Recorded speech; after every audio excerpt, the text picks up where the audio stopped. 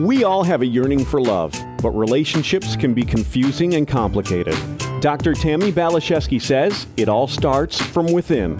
It starts with a journey to center. Here's your host for Journey to Center on Empower Radio, Dr. Tammy Balashevsky. Hello, my fabulous friend and my soul sibling. I'm so honored to be connecting with you for a little while here today on Journey to Center and Empower Radio. So who of us has not struggled with a bit of fear and anxiety and worry? This is, unfortunately, a prevalent human condition. However, even I was surprised to hear that the Anxiety and Depression Association of America, the ADAA, has reported that 40 million American adults suffer from an actual anxiety disorder. So why is this? And what can we do about it? There is the option of choosing to participate in talk therapy, but this can be time-consuming, expensive, and in fact, trigger even more anxiety. There's also the possibility of taking anti-anxiety medications, but they can be like a Band-Aid for the real problem and also have some pretty negative side effects. Today, I'm happy to be sharing with you another possible option and solution. We have the honor and privilege to be connecting with a psychiatrist with more than 40 years experience. He's been helping patients face and overcome their anxieties with less or no medications or prolonged therapy sessions. After his simple, accessible techniques are learned, you can do this in the comfort of your own home. All you need is a quiet space and a chair. I'm very excited to be learning more about this technique with our guest, Dr. Robert London. Dr. London is a well-known psychiatrist, cognitive therapy expert educator, and writer. He is the founder and former head of the short-term psychotherapy unit at NYU Langone Medical Center. Dr. London is a pioneer in consumer healthcare radio and TV programming. His articles and columns appear in his own newspaper column, as well as in leading medical journals and popular magazines. He's a frequent expert source to national television, radio, and print outlets. Today, we're going to be delving into his new book, Find Freedom Fast, Short-Term Therapy That Works. So, Dr. London, thank you for saying yes to this conversation today. Well, thank you very much for having me. I really appreciate your introduction, and I'm glad to be with you. So I would love for you to share a little bit about your backstory and why you wrote this book. Well, I've been writing newspaper columns for the last 35 years, and I've been writing basically on short-term therapy techniques. I introduced the method I created, the Learning, Philosophizing, and Action Technique, LPA, and then I decided to put some of this stuff into a book trying to explain how short-term therapy works. When I finished my training program at NYU Bellevue in New York City, I went up to Columbia Presbyterian and trained under a great mentor, Dr. Herb Spiegel, who was an expert in behavior modification, cognitive therapy before it was named, and hypnosis. And he was very, very helpful to putting me into this model. Of course, I got some of the impetus from my surgeon father, who, after I finished medical school and chose psychiatry, my father said to me, well, if you're going to be a psychiatrist, and he was very supportive in this after he tried to talk me into other fields, but he said, learn something the other people don't do. And he said that they're putting people in the hospital for long periods of time. They get them into talk therapy that has a beginning, a very long middle, and sometimes no end. And, try and just address the problem. If the roof is leaking, fix the leak. You don't have to tear down the whole house. So basically, that really, really, really appealed to me. So I learned these various short-term techniques. Early on in the mid to late 70s, there were short-term techniques being taught, but they were more based on psychoanalytic, the old-fashioned kind of Freudian stuff, just made a bit shorter. So after I studied what I had to at New York Presbyterian with Dr. Spiegel, I started the short-term psychotherapy unit at NYU Bellevue, and we started with smoking cessation, which was a one-shot visit, and weight control, which was also a one-shot visit. And then we branched off into anxiety and phobias. and some a civilian type of post-traumatic stress disorder. And as I furthered this along, we included insomnia. And basically, it's not going to be a panacea for everybody, but basically, many, many folks who are in this longer-term therapy need to have the problem circumscribed. Just what are you here for? You go to see the orthopedic surgeon for a sore shoulder, and they don't look at the toenails, okay? Mm-hmm. And basically, you have a piece of dirt in your eye, you don't take the whole eye apart.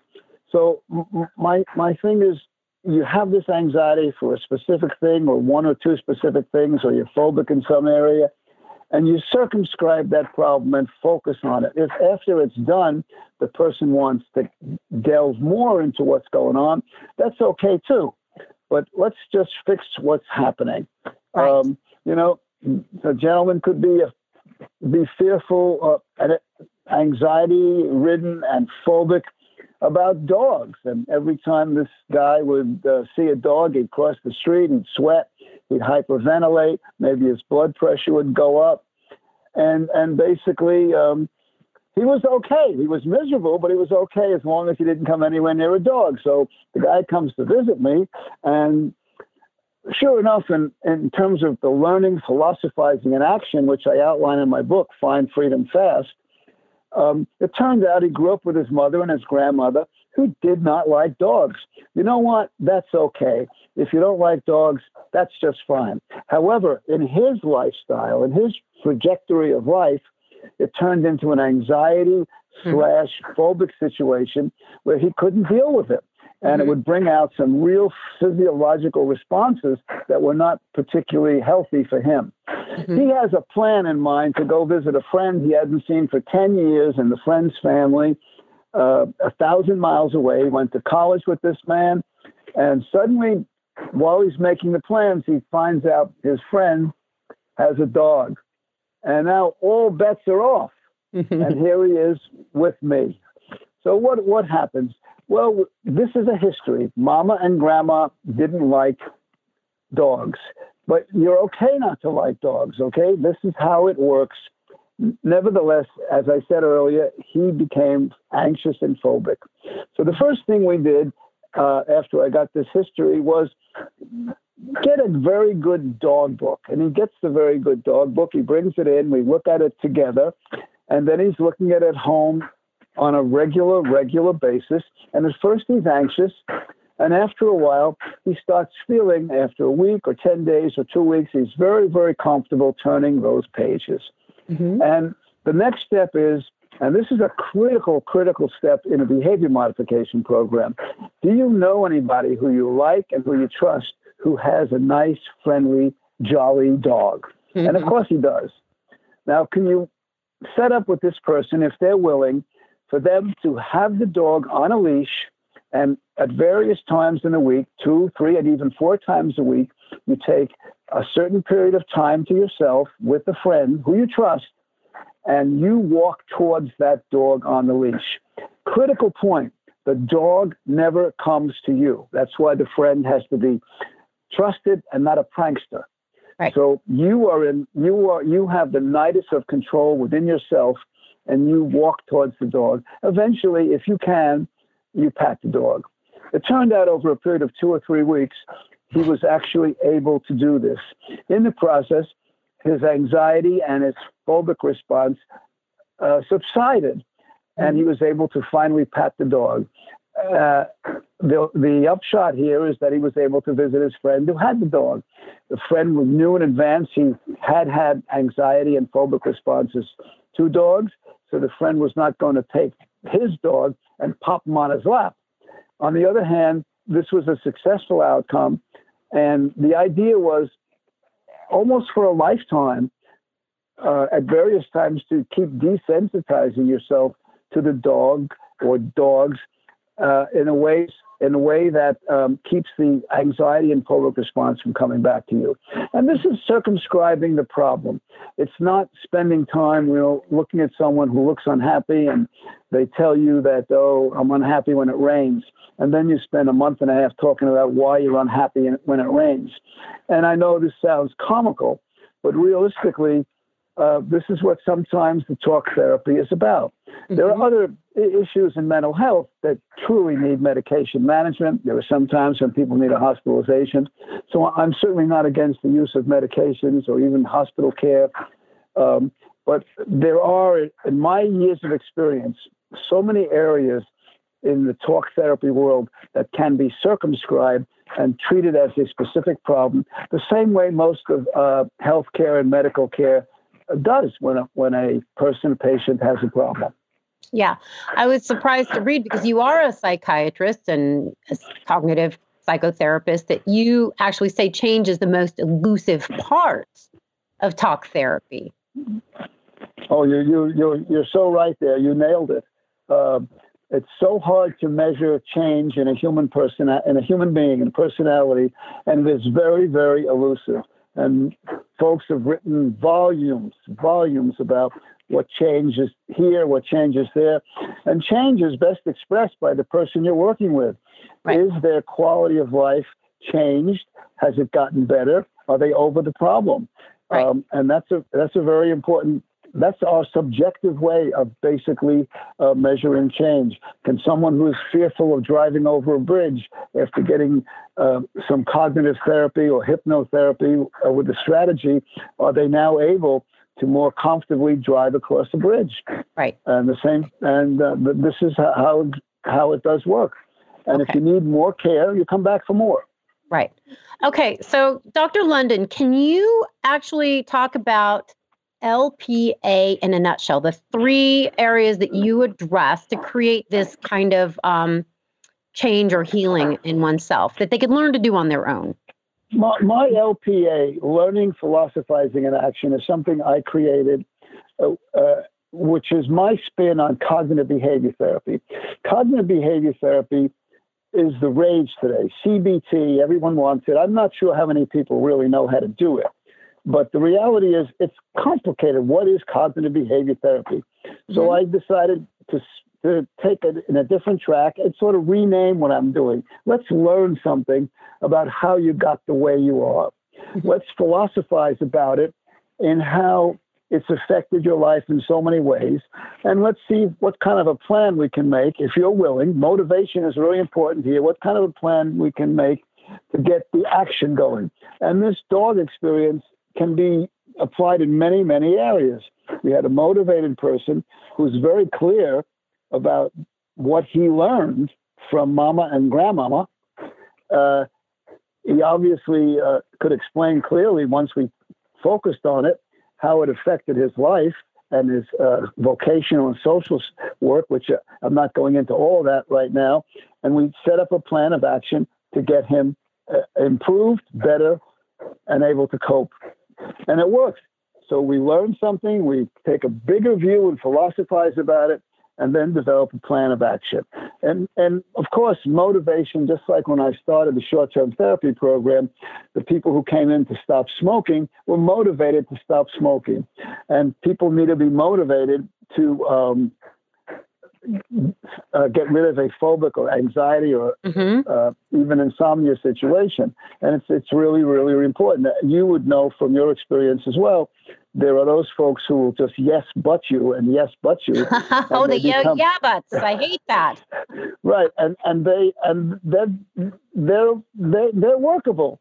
And if you have a nice relationship with them, you can always explain that, look, the yes, but is not getting us anywhere, but they do take a little longer and the work can be a little harder, but that's true in any field. You know, somebody wants to draw up a will in a lawyer's office, and sometimes it's a very easy will, and sometimes other factors come in and the will gets more complicated. Yes. So we can expect that kind of stuff. So that's how I describe the LPA, and I try to describe it in Find Freedom Fast in the book. Yes. And I do the best I can to do that. And it's also a roadmap so people can become good consumers of mental health. Just like you need to be a good consumer of general medicine, you're a good consumer when you go into the supermarket or the deli and you say, well, how long has this tuna fish been sitting here?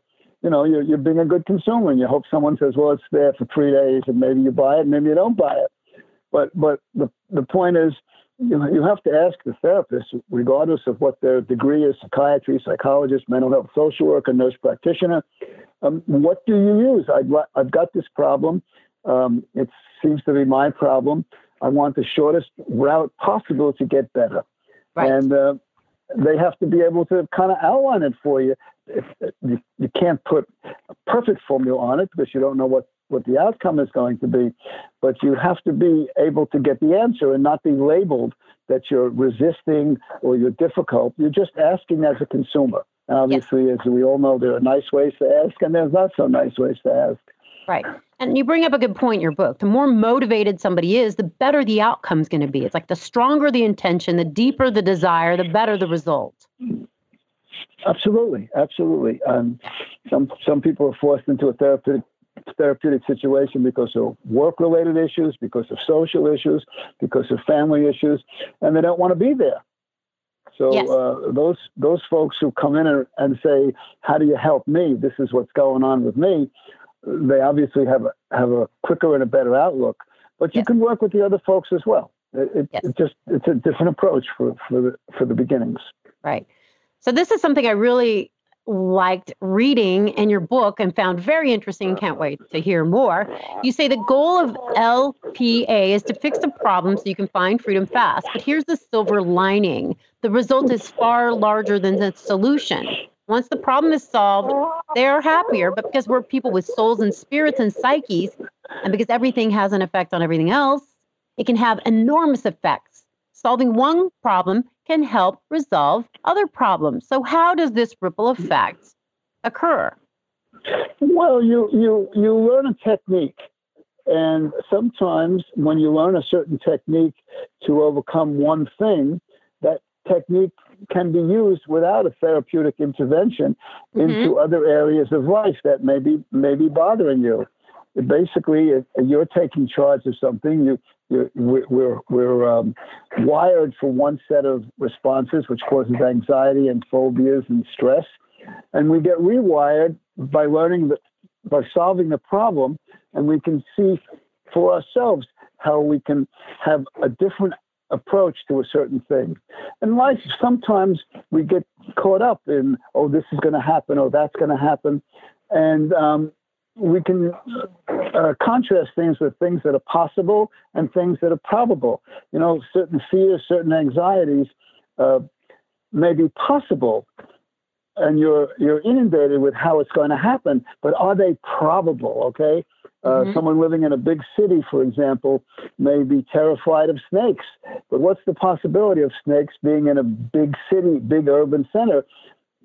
It's not that possible you're going to be inundated with the snake. And we oppose possibility and probability. Maybe the sun won't rise tomorrow. Well, the sun rises every day, even on a cloudy day. But when people have a flying phobia, for example, they think about, maybe the pilot had a fight with their significant other. Maybe a fly will fall and a bird will fly into the engine. However, that's really being tyrannized by what doesn't really happen that often. It happens hardly at all because flying is extremely safe. And that's how the brain starts to change and reprocess what's going on. And that's how we get back to what we talked about earlier, this elusiveness of change.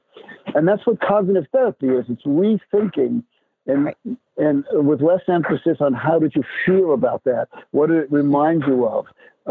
And that, as you know, can go on for a very, very long time and not even approach the subject that you come in to be treated for. Right. And you say it's important to get kind of a new perspective on old problems. That's where the change can really start to occur. That's the key. A new perspective on the old set of problems. Is the bridge going to collapse? Okay. There's the anxiety-ridden person who wants to get a raise at work, and they go for 2 years, 4 years, 5 years without ever asking the manager or the boss. And one day they get enough courage, or they get some therapy or whatever motivates them, and they ask for the raise, and the boss looks at them and says, gee, I wondered when you're going to finally come and ask me for the raise. Everyone else does. Why haven't you done it sooner? And that's a shock, because here their anxiety was so intense about asking for the raise. And this can go on and on. I think about the anxiety that pregnant women have in the workplace. And I've seen a fair amount of that over my 40-year career. I remember one lady who was a hostess in a very busy, popular restaurant, and she became pregnant with her first child. And there were clearly other people in that restaurant who would have loved her job. She didn't have job security like you would in a big corporation. There was no tenure as you would in maybe the educational system. And the anxiety was just off the walls. And obviously anxiety wasn't good for her, but it certainly wasn't very good for the fetus. Okay. And there's a lot of studies out there that pointed to the fact that if you're anxious, something's going to change in the fetus and the baby could be anxious. That goes on a different track. And basically, the focus was teaching her relaxation or hypnosis, getting her to imagine and view on a great big movie screen the here and now joy of the pregnancy and the baby and how she was going to feel as a mother. And that the most important thing, and this was a concept I learned a long time ago, when you're pregnant and having the baby, it's not a 9-month deal. It's not a 9-month deal. It's at least a 12-month deal. You have the baby after 9 months, and then from a physical point of view, the ligaments, the joints, the muscles have to get back into shape just like they changed with the pregnancy. The endocrine system has to get back into shape. And mentally, you have to get back into shape because you've entered a new territory in life. So this lady did very, very well using the model of hypnosis with a great big movie screen. And interestingly enough, she went out to dinner with her husband one night to a different restaurant. This had nothing to do with me, but it sure worked in my favor. And someone in the restaurant who worked there recognized her, saw she was pregnant, and said, well, after your time is up, how would you like to come and work for us? We've heard you're great at what you do. She took the job and got greater income, and there's a very good happy ending. That doesn't happen all the time. But the ending was really good, and it worked out. Because as a hostess in a restaurant, she didn't have any real job security. Right. And this was a very good outcome. But she did control that overwhelming anxiety about not having a job. Yes. Even before she got the new job offer. And I think that helps. I think it shifts our vibration and then attracts opportunities. So that makes sense. I love that story. But this is a very serious problem in the country, for sure, with women getting pregnant. I mean, I knew another woman, a brilliant lawyer. And this woman was lucky because she was in that rare group that actually had paid vacation for like 4 or 5 months in a very big, serious law firm. But her anxiety, and she a super smart person, great schools, you name it. However, the men were not treating her very well because they would have to pick up the slack with the clients she was handling. And it caused her tremendous anxiety, even though she knew she wasn't going to lose the job and all that good stuff. And teaching her how to relax in the same method was really good. She really was able to control the anxiety. And as we talked a little bit, and it was shocking that she didn't see this herself, but that's why a therapist can give someone a new perspective on the old set of problems. Basically, the suggestion I made was, are there men in this firm who are very supportive of you having a baby because they have their own families? And sure enough, she knew them. So her approach before taking leave to have the baby was to relate more to the men who were positive. And it was shocking how many men became very positive towards her having this baby. And that made all the difference. But here she is, this super bright person, and didn't see that herself. And that's where the short-term model comes in. I try and demonstrate that in the Find Freedom Fast book the best way I can. So as I said earlier, you become besides learning some stuff, you become a good consumer and realize that some of these problems can be solved quickly. And also, when you have a quick solution to something, it could be a few months as opposed to a few years. It's obviously less costly, but it takes a lot of the stigma away from therapy, because no matter how you cut the cake, we still have this huge stigma to someone seeing a therapist, you know. And there are people who say, well, if you're strong and tough, you wouldn't have the problem. Oh, you know that only too well, and I know that. That's not true. That's the old tough approach. Old paradigm. And yes, absolutely. Well, so Robert, I'm excited. I'm excited that we're going to be able to do another show with you. We actually just have another minute and a half or left. And I'd love you to be able to do a shout out and let people know where they can grab a copy of your book or find out more about you. The book is on Amazon. It's Find Freedom Fast. And there is also a website called findfreedomfast.com. And those are the two places. I have a personal website called drrobertlondon.com, which has about the last 10 or 12 years of newspaper columns I've written, which deal with anxiety, with post-traumatic stress disorder, with phobias. So you can actually access some of these columns. But the book, as I said, is Find Freedom Fast. It is on Amazon, and then the website for it specifically is findfreedomfast.com. And it's a good read. Yes, it is. I enjoyed it. Yes, I enjoyed it thoroughly. Yes. Well, and that's a good thing. I'm super. Yes, exactly. It's nice when it's enjoyable. And I'm excited that you said yes to a second show with me. I'm looking forward to talking more about the subconscious mind, guided meditation, hypnosis. That's the realm that I love. So to my listeners and to my friends, thank you for making us a part of your day. And I hope you'll listen to my next show with Dr. Lund. In the meantime, take great, gentle care of yourself. And I look forward to hearing from you. TammyBPhD.com. Onward and upward. Bye for now.